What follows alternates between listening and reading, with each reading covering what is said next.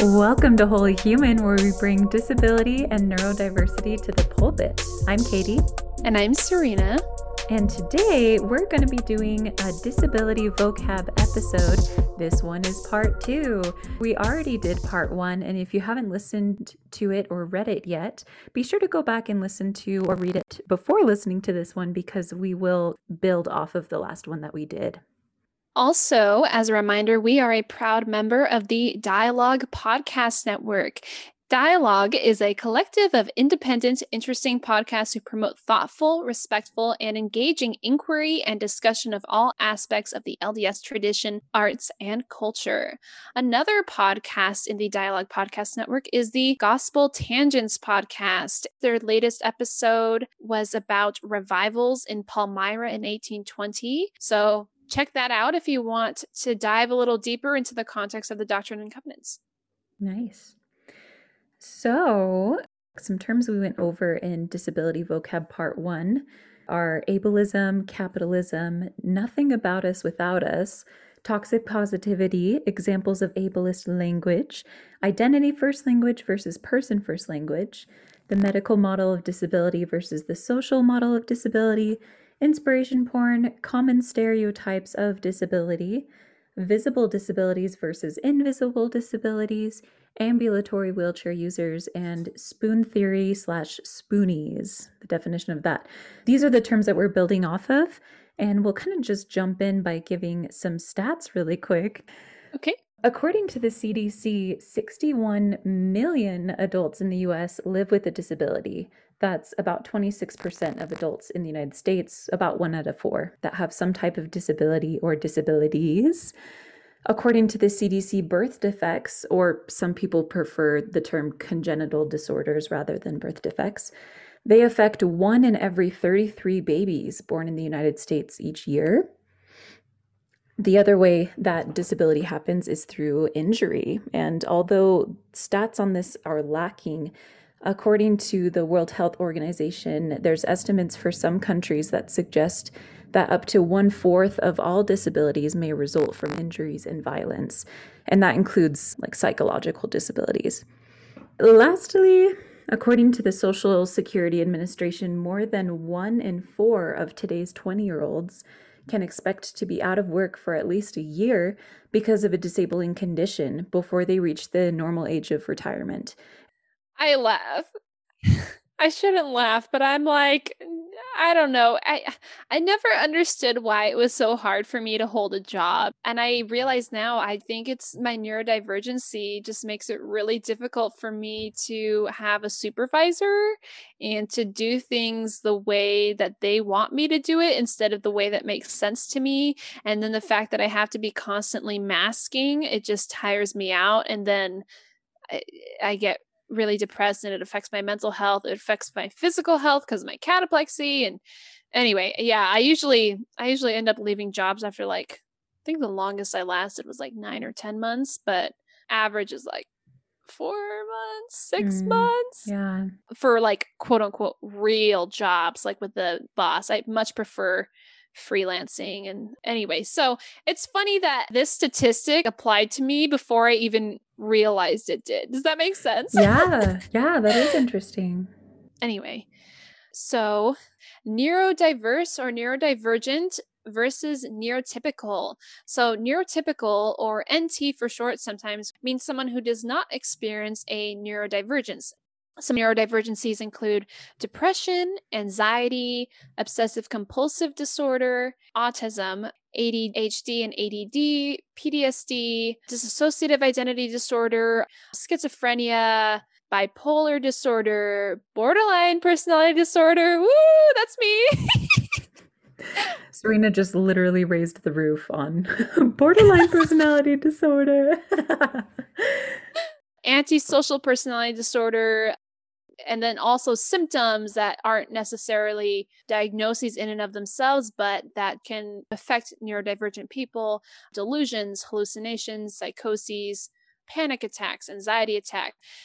Whew. Anyway, I'm using those terms to define these terms, and we'll get to each of those definitions later on. But I just wanted to mention all of those because some people don't realize that all these things are neurodivergencies, and we're including you. If you have one of those, or if you are one of those, or identify with one of those, then we're including you. Yay! Okay. Also, allistic means everyone who's not autistic, if that makes sense. So someone could be neurodivergent, but still be allistic. Does that make sense? Yeah, I didn't know that. Yeah.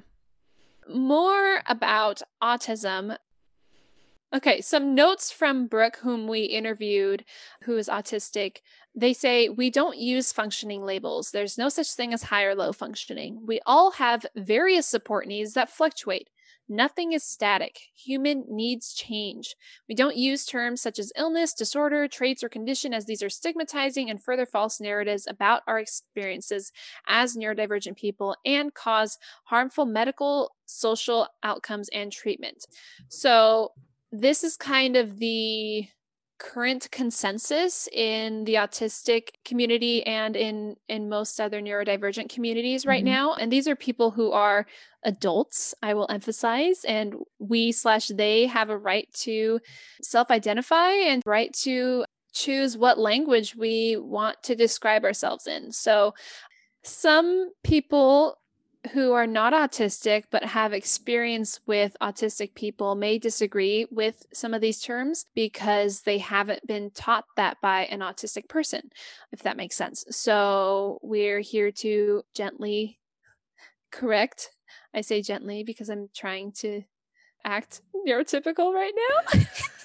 To gently correct and say, please use the terms that we prefer because we're adults, instead of what a random doctor or a social worker told you who is not autistic. Some of them are really well informed, but others just rely on things in the medical community instead of actually talking to us. Does that make sense? Right, right. And there are some autistic people that might also think otherwise.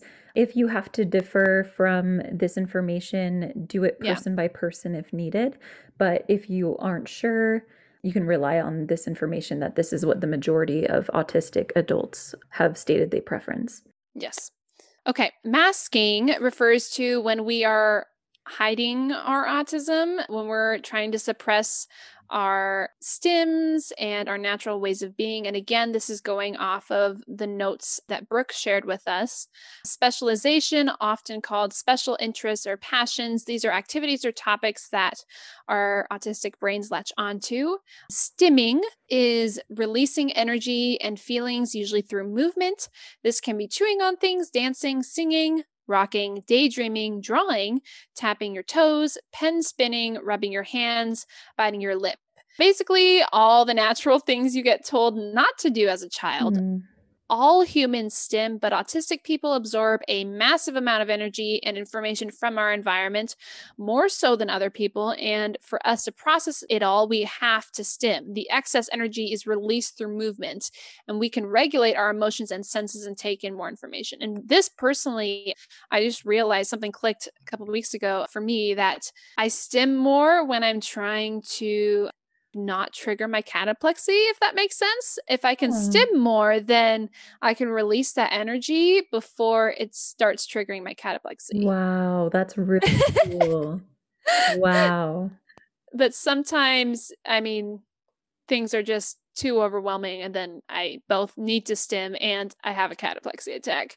And that leads us into meltdowns and shutdowns. Yes. Yeah. Okay, back to Brooke's notes. Meltdowns are when we overload and our physical sensations from the environment and our feelings becomes too much and it erupts physically. This is different from panic attacks, but it can kind of look similar. It can include panic attacks, but it isn't necessarily a panic attack. Does that make sense? And other autistics, correct me if I'm like phrasing this the wrong way. I'm late diagnosed. And then meltdowns can include crying, screaming, and other outbursts. When we lose physical and mental control of ourselves, we come pouring out and there's nothing to do but leave us alone until we're done. Meltdowns are like seizures. We can't stop them or predict when they occur. It's a medical emergency. Do not come near us during one. I repeat, do not touch us, do not try to hold us, or even be in the same room if possible. Just let us be. And these happen a lot of times. The unfortunate thing is these happen in public environments, and automatically in public environments, people will try to contain you or lead you away, or someone calls the cops, and it can escalate really quickly because we can't control it, and people die. Autistic people die on the hands of cops all the time when we're having meltdowns. And also, I do need to mention that it's exponentially more dangerous for a person of color, especially a Black person who's autistic, to have a meltdown in public, just because they don't have that white or light skin privilege to prevent the cops coming right away. You know, people just assume you're dangerous, you're crazy. And I use that word because that's as an accusation, knowing that I don't like that word, you know, and cops don't hesitate to shoot, or people hold you down. And yeah. And literally, people, when they're having meltdowns, if they're literally constrained physically, you can die from that. Like, it's not just, yes, correct. It's not just violence that comes from the situation escalating.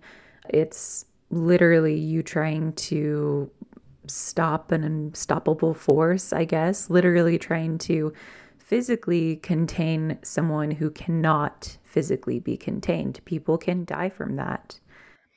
Yes.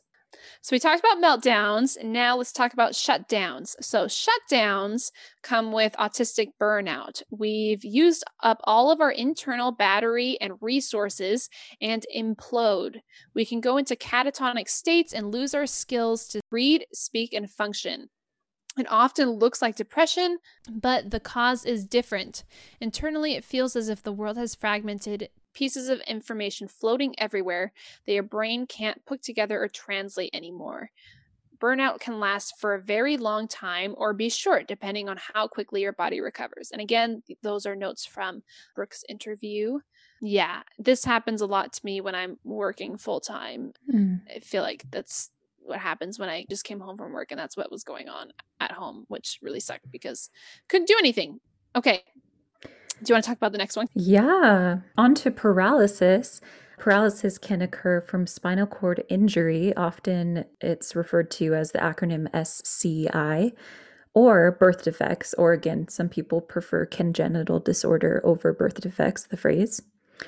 The level of injury affects the amount of paralysis. So the higher up the injury is on your spine, the more disabling it is. Like, your legs don't work, to your bowel and bladder function, to your core strength, to your arm movement, just depending on where the injury is. Muscle atrophy is a common symptom of paralysis because of lack of use of the muscles, even though the muscles themselves aren't affected with spinal cord injury. They're just affected because of what happens after. Quadriplegic is a person that has impairment on all 4 limbs, and paraplegic is a person that has impairment on 2 limbs. Often these people within the community, we call them quads or paras. Another phrase that's tossed around a lot online and on social media, we wanted to mention it because if you go to disability pages, you'll maybe see it here and there, and it can be confusing if you don't know what it is. So the phrase zebras, it's related to the Ehlers-Danlos syndrome. It's considered a rare condition, so those with EDS are also known as medical zebras. The zebras became the symbol because those with Ehlers-Danlos syndrome and hypermobility spectrum disorder are the unexpected. The phrase that is used by zebras are, sometimes when you hear hoofbeats, it really is a zebra, meaning doctors will be like, oh, it must be a horse. Like, it must be this. It can't be this because, you know, this disability is so rare, but don't discount it. This is information from ehlersdanlos.com. When you see a zebra, you know it's a zebra, but no 2 zebras have identical stripes, just as no 2 people with Ehlers-Danlos syndrome or HSD are identical. We have different symptoms, different types, different experiences. We are all working toward a time when a medical professional immediately recognizes someone with this syndrome, reducing the time to diagnosis and improving pathways to care. Do you know if they want that term zebras to only be for HSD and Ehlers-Danlos syndrome, or if like other rare diseases can use that symbol? That's a good question. So I don't know what people with Ehlers-Danlos syndrome, I don't know if they have a preference, but I have seen that some people use the emoji of a zebra on their social media accounts to say that they do have a rare condition. So it's not always Ehlers-Danlos syndrome, but the people that have this syndrome, they're the ones that kind of coined the term zebra and the concept of a zebra. Mm-hmm. So it can be used outside of that, but more commonly it's used for EDS or people with HSD. Okay. Yeah. Interesting. I wonder how rare is rare for this. Rate.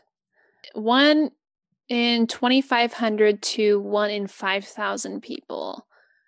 I mean, okay, I feel like that's not, to me, I don't think that's very rare because narcolepsy is 1 in 2,000 and I know like 5 different people with narcolepsy, not including myself. So maybe the rarity is like, because there's like 13 subtypes of EDS, it looks like. Okay. So my understanding from what we read earlier is that everyone with EDS has such different symptoms. It looks like so many different things that it can be really hard to diagnose.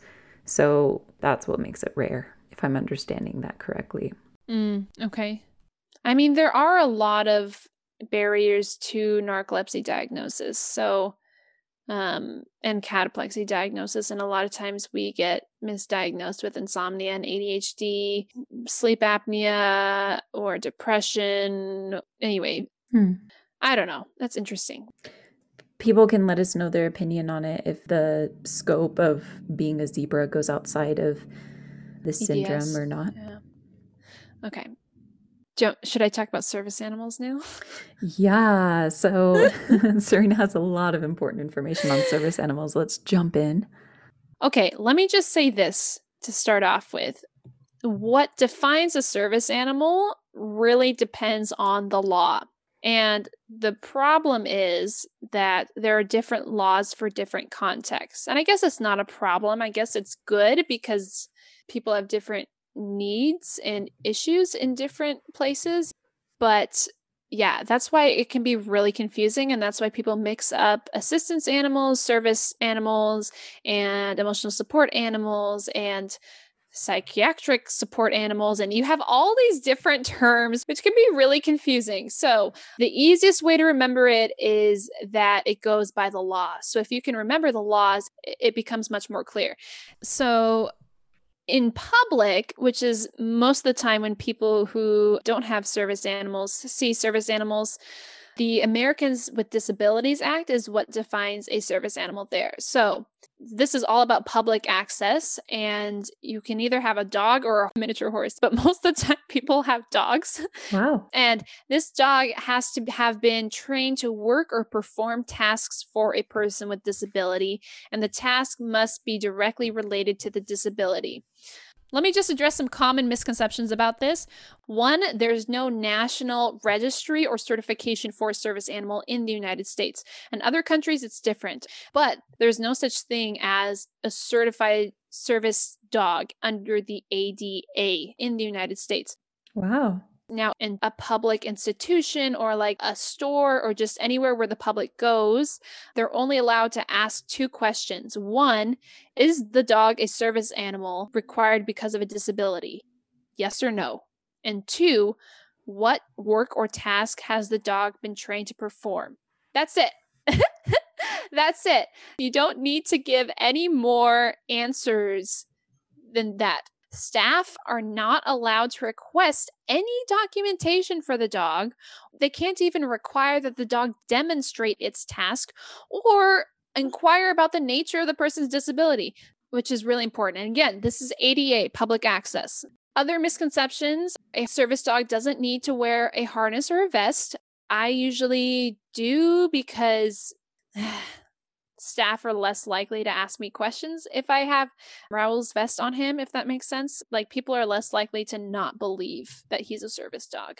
But a special vest or a harness is not required for public access under the ADA. Also, there's no such thing as breed restrictions for service animals under the ADA. Any breed of dog can theoretically be a service animal. And I say this as someone who has strong opinions about different breeds. Let me just say, I think there is a time and a place for shelter animals. However, as a disabled person looking to train your own service dog, because yes, you are allowed to train your own service dog. You don't need to buy one that's already been trained by an organization. Shelter dogs can kind of be a crapshoot in terms of behavior and health, especially if you're a first-time dog owner and you're disabled. So I think it's really important to support sustainable and ethical purebreds because they're much more consistent in their health and temperament. And if they're going to be providing service to you as a disabled person, you need that consistency. It's already hard enough to take care of our own disabilities and be worried about ourselves, and then also to have to be worried about the dog having aggression in public or having an accident in public just because perhaps they've been mistreated before they were in the shelter, or they have an inverted vulva, which can happen because of poor breeding and just being spayed at the wrong time. I digress. My point is, I strongly recommend, if you're going to be training your own service dog, to get it from a purebred breeder, not a backyard breeder, a purebred breeder who does all the health tests and pedigree requirements that show that it's a reputable breeder, because a lot of people will quote unquote breed dogs in their backyards, but those aren't breeders. Those are people trying to make money. They don't care about the longevity, the health of the dog. You can't return the dog if there's something's wrong with it. Look for a reputable breeder under the AKC, although sometimes that can be a crapshoot too, but still much better chance under the AKC, and research that breed, find out what diseases can be inherited by the breed and are really common, because the reputable breeders will do tests on these animals before they even breed them. They'll do tests on the mother and the father. Wow. And if they pass the test, then they breed them. If they don't, then they don't. That's what makes a responsible breeder. And if you're buying a puppy from a litter that's already been born, make sure you ask them for proof of all these health tests that they've done. Be specific. If they say, I can't find the paperwork right now, but can you pay a deposit? Run away. Nope. Anyway, one more thing about service dogs under ADA and public access is that religious institutions are exempt because those are private property. So churches, at our church buildings, in Church of Jesus Christ of Latter-day Saints, it's kind of just up to the bishop whether or not to allow the dog into sacrament meeting or into the church building or whatever. But temples, they're explicitly not allowed to be there. A little bit more leeway in the meeting houses. And this is an access issue, really is. I'm not going to harp on it, but I'm just going to say that's on my list of things to change whenever I become prophet. I had to lighten the mood. Okay, now I will talk about emotional support animals. So emotional support animals can be any type of animal. And this also relates to public access. However, the public access laws for emotional support animals vary by state. It's not as widespread and agreed upon as the Americans with Disabilities Act. It can be any type of animal, doesn't need to be trained for a task. A lot of people try to pass off their ESAs in public as service animals. But technically, if they're not trained to perform a task, they're not service dogs. Does that make sense? Mm-hmm. However, just because they're not a service dog doesn't mean that they're not necessary. Because I have friends who have different ESA animals for different purposes, one for depression and one for anxiety. It's literally like taking medication, not like taking medication. You're not eating your dog or your cat, but literally the different animals and with different personalities can perform different functions. Some people might have an ESA goldfish, if you get to the point where the ESA is actively comforting you when you're in distress, that could be termed as a psychiatric support animal. Does that make sense? In which case it leans more towards service animal than ESA. Oh. This is why it's kind of confusing.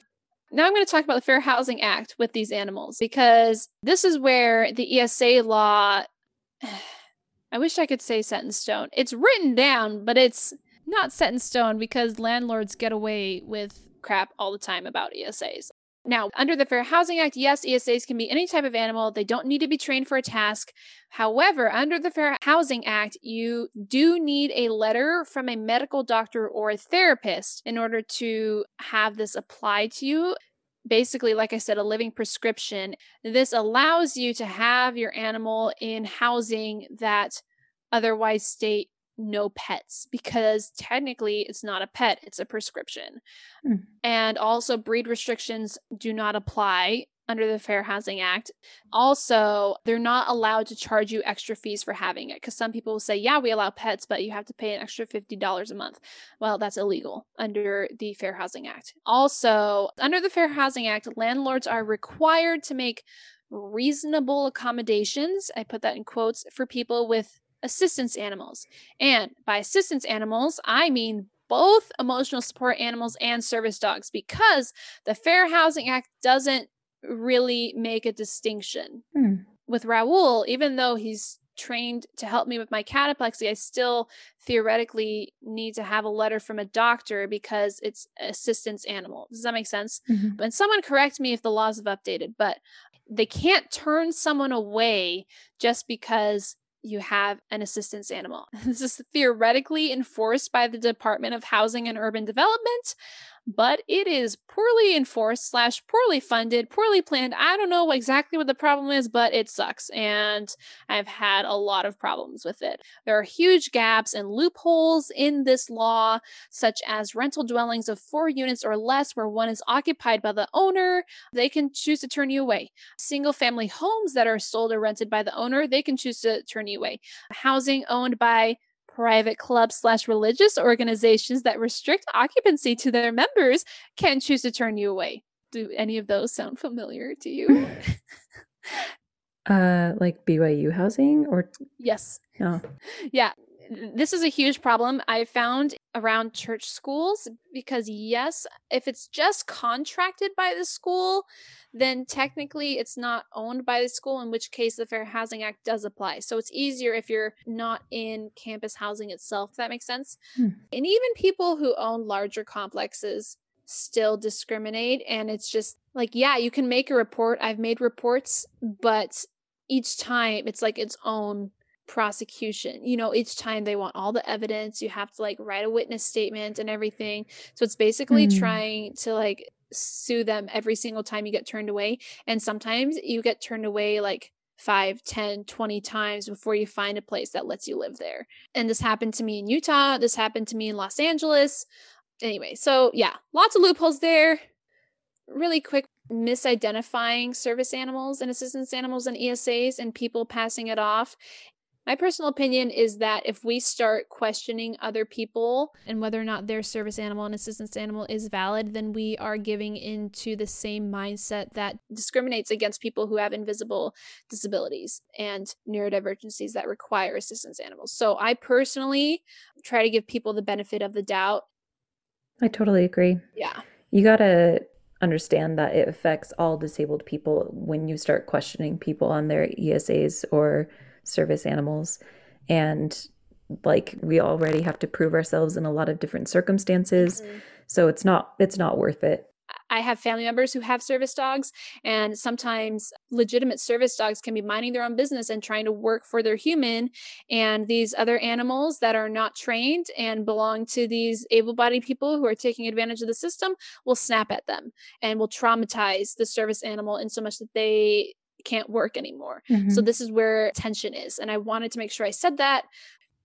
Yeah. But this is actually kind of controversial even within like the service dog community, because a lot of able-bodied people and neurotypical people just want to save money, or just like, I don't know, they're just entitled, okay? Like, they try to get away with these things, and then the laws get a lot stricter and stricter, and then it becomes even harder and harder for people like us to prove that we really do medically need this animal. And that's what happened with the Air Carrier Access Act.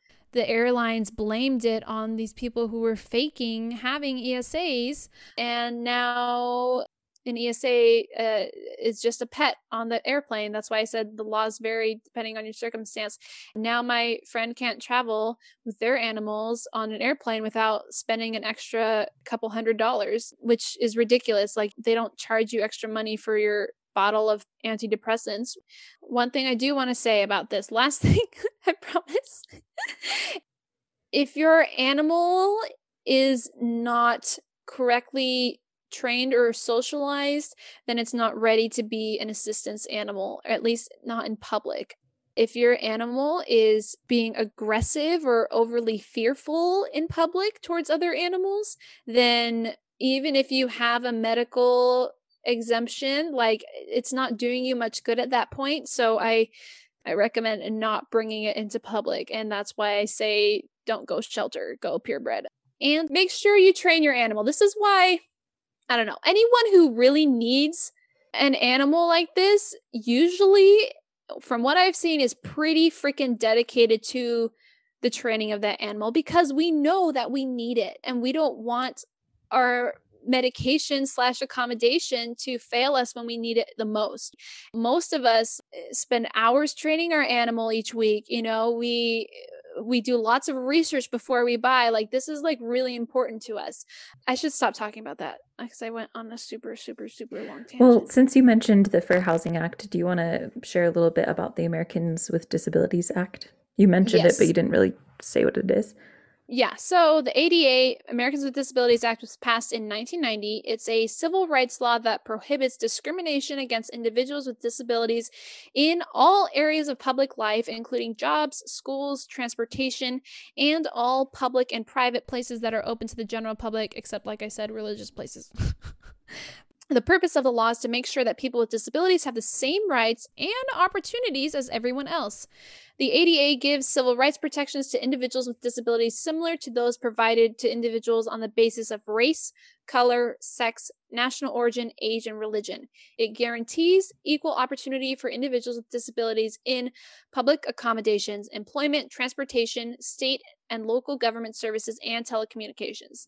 The ADA is divided into 5 titles or sections that relate to different areas of public life. And there have been several updates since then regarding the definition of disability, etc. The ADA and the FHA do not apply to airline transportation. It's a bit of a convoluted history, but basically it's a different law because the airlines are private entities. They have mandatory accessibility under Air Carrier Access Act, such as kiosks and chairs and things like that. They're supposed to allow assistance animals, but there are a lot more stringent requirements now.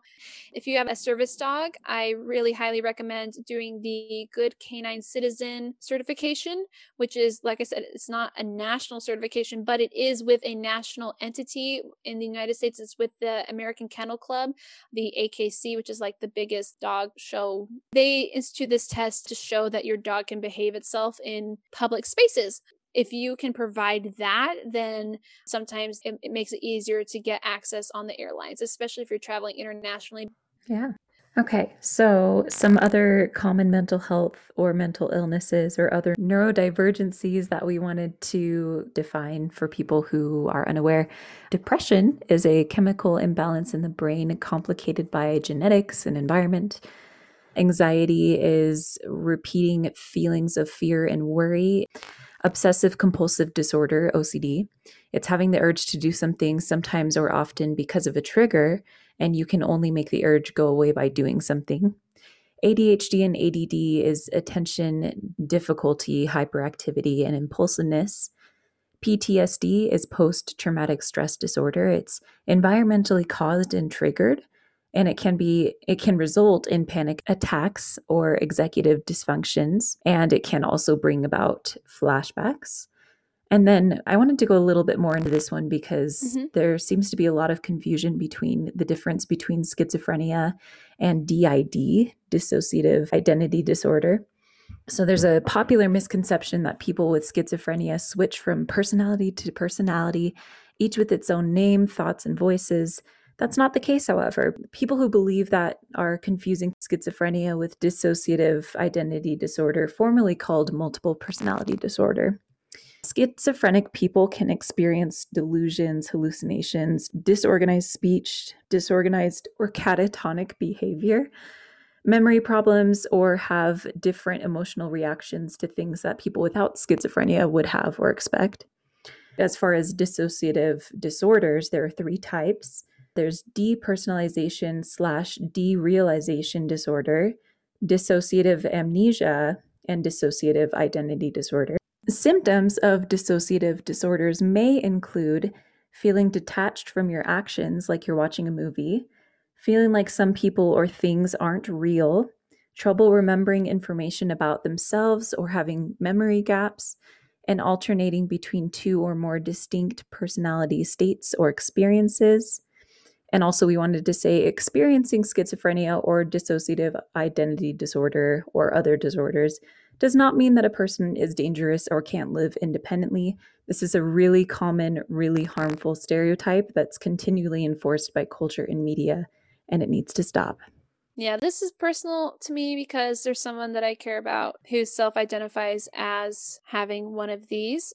But yeah, this is a very general overview. Please don't use us as a self-diagnosis. I think most people on their self-diagnosis journey, I do think it's valid. However, I think most of us do lots and lots of research, and I encourage everybody to use the resources that you have on hand, whether that's the internet or podcasts or books to research this. But the DSM, which is the Diagnostic and Statistical Manual of Mental Disorders. It's a book by the American Psychiatric Association. Basically, it's what doctors use to diagnose people with these things. It's being continually updated, and there is continual research on this. And there are different types and like numbers of dissociative disorders, if that makes sense. And I don't know all the differences, but I just wanted to make sure people know that this is based off of the DSM.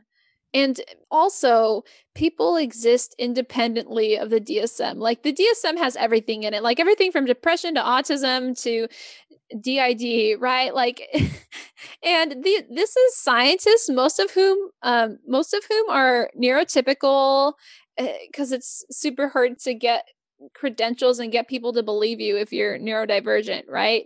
Because there's so many access barriers in the way.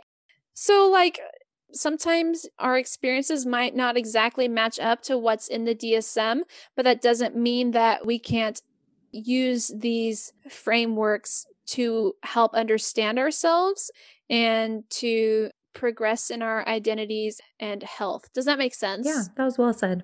Thank you. I was trying really hard. Also, ADHD, I've heard from some people in the ADHD and ADD community that it's kind of really oversimplified by its name, and there's a lot more symptoms, and it's its own like neurotype, kind of like autism is its own neurotype. So is ADHD, ADD. There's much more to it than just attention difficulty, hyperactivity, and impulsiveness.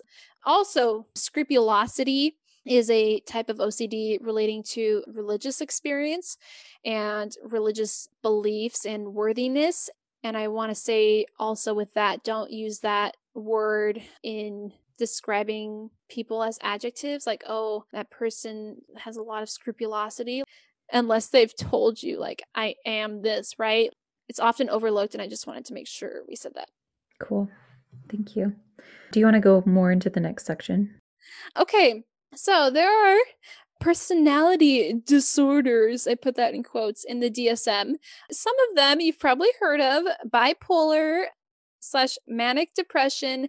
This is having severe highs and lows, but these periods of highs and lows can last days or weeks or months on end. Basically, this is very oversimplified again. Mania are the highs that bipolar people experience, where they have lots of energy. And like I said, this can last for a very long time. And then depression is their lows, where they have little to no energy. Okay. I feel bad because I feel like there's so many like caveats and details I want to include, but I'm trying to go quick. Yeah, this is very simplified explanations. Yes. And if you have information you want to share with us that we left out, please message us because we'd love to share that as well. Or I want to do an interview with you. I want more interviews with people with quote unquote disorders because I love us. Also, borderline personality disorder, that's me. So this is characterized in a DSM by like 9 different symptoms. I won't go into all of that, but really common among borderlines are mood swings, intense fear of abandonment, a lack of impulse control, having a like favorite person that kind of our emotions center around. I don't know how to explain that. Lots of social triggers. People think that borderline personality disorder is kind of like having 3rd-degree burns on your like emotional body, and it's a kind of form of PTSD. Kind of like if you touched your skin after it's been burnt, it's really sensitive, right? Same kind of thing with borderline. We're really sensitive because lots of us have had traumatic things happen to us. Mm-hmm. Also, I want to say about this is a lot of autistic AFAB, assigned female at birth people, are misdiagnosed with borderline personality disorder. This is a little of a hot topic in both of those communities. So I'm just going to say I think it's entirely plausible, and I personally identify as having both. I see them in my life in different ways. But actually, when Brooke told me in one of our past episodes that a lot of autistic AFAB are misdiagnosed as borderline, that actually is what put me on my journey to autism diagnosis. So that can be helpful, but also don't rule out one or the other just because you have one, if that makes sense. Personally, to me, they're very distinct because I have both, and they explain different things about myself that can't be explained by the other. Another I'm just going to say this really quickly. Slitting is when we get into like really black and white thinking. Some people would say we're not thinking rationally. Like we can go from love to hate really quickly, or like all or nothing sort of mindset. Certain triggers will cause me to split, usually around the people that I care about the most, if that makes sense. If there's conflict in that arena or fear of abandonment, then I can split really easily. But that's different from a meltdown or a shutdown, because I've also experienced those because of my autism, but that feels very different. Moving on from borderline, antisocial personality disorder. This is the new name for what people like to call sociopathy or psychopathy. Some people just want to be called sociopaths, but from what I understand, the community at large would rather distance themselves from that term just because it's so demonized in the media. And this is characterized by, well, I'm going to say this, but I don't really... I want to find a better way to say this, but characterized by disregard for other people. I think accusations of narcissism are really harmful. And we talked about this a little bit in the last episode about my quote from Tobin Sieber's book. I don't know how to describe antisocial personality disorder without demonizing it.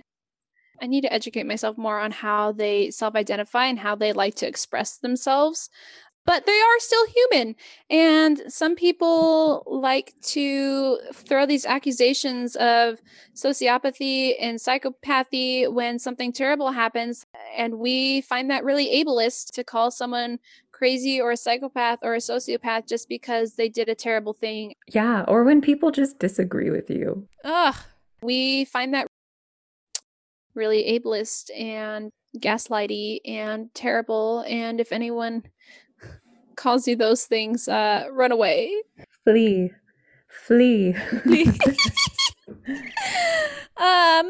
Also, actually, most people with antisocial personality disorder live very normal lives and blend in like they're so different, but they're humans, like they're normal. Like you probably have friends who have antisocial personality disorder and they either haven't told you or maybe they don't know it. Yeah. Okay. So, yes. Delusions versus hallucinations versus psychosis. All of these are different things. Obviously, they can overlap with a person's experience, but delusions are false beliefs. Hallucinations are seeing things that aren't there or aren't fully there. And then psychosis is a disruption to a person's thoughts and perceptions that makes it difficult for them to recognize what is real and what isn't. Like Serena mentioned a little bit earlier, panic attacks and anxiety attacks are different. They can be experienced at the same time or not. There is some overlap, but technically they are different things. Panic attacks are unexpected and sudden. They are caused commonly by external stressors. They have more physical symptoms. They're often confused with heart attacks. And then some people with panic attacks feel like they're dying. Really, they share so many symptoms. So that's kind of the biggest difference from what I understand. If you're like scared that you're going to die, it's probably a panic attack. Does that make sense? Yeah. And then apprehension, worry, distress, and fear can often come before an anxiety attack. And then those emotions build up, overflow, and then that's the result. Yes. So executive processes are integral to higher brain function, particularly in the areas of goal formation, planning, goal-directed action, self-monitoring, attention, response inhibition, and coordination of complex cognition and motor control for effective performance. Basically, like your little task manager inside your head, right? Saying, do this now, do this later, let's do this first, we can do it. When you're having executive dysfunction, this isn't working correctly. And you can have disruptions in task-oriented behavior, which require executive control in the inhibition of habitual responses and goal activation. So basically, you need more control in order to do things that are not repetitive or like in your routine, if that makes sense. Yeah. That requires more executive energy. So if that's interrupted, it can be harder to do those things. And executive dysfunction can be a symptom of many different disabilities or neurodivergencies. Yeah. The last thing we wanted to share, this isn't really vocab, this is just advice for people. Yeah. How can you support disabled people? This is a question we get here and there. So we wanted to share a couple ideas. You can speak up about accessibility issues wherever you see them. Whether the accessibility issue that you see would affect you or not, point it out because you want to make all the spaces that you interact with accessible to everyone. And then also with that, make sure your online content, your social media or other spaces are accessible. Take personal responsibility over this and don't just call out other people when you see problems. You can also follow disability activists on social media. There's so many awesome pages that share really good information about what it's like being disabled and the lives that we live, information like that. And interact with them because I know on TikTok, their algorithm is so sensitive that if you don't interact with the content and you just follow someone, their reach goes down. So don't just follow just because we told you to. Follow because you find their content interesting and you're learning something from it, and interact with it, like, comment, share. Agree. Also, hire disabled people. Yeah. Hire us. We can do a lot more than people assume that we can do, and just talk to us about the accommodations we need. And then lastly, don't force disabled people to give emotional labor. This is not totally agreed upon by all disabled people, but it's a good thing to understand.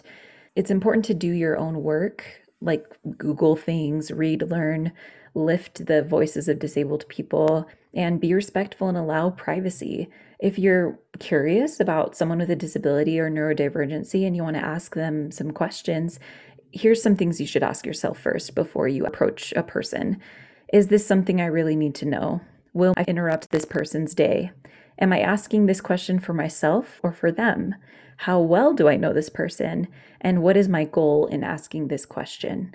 I feel like if people ask those questions in their head, there would be a lot less stress for disabled people and neurodiverse people to just exist in public, because we're approached and othered all the time in public. And for me personally, and I know for some other disabled people, there's some days where you're like, I know I'm going to face this if I go out, so I don't really want to go out today because I don't want to do that. And that sucks. It sucks a lot. Well, we did it.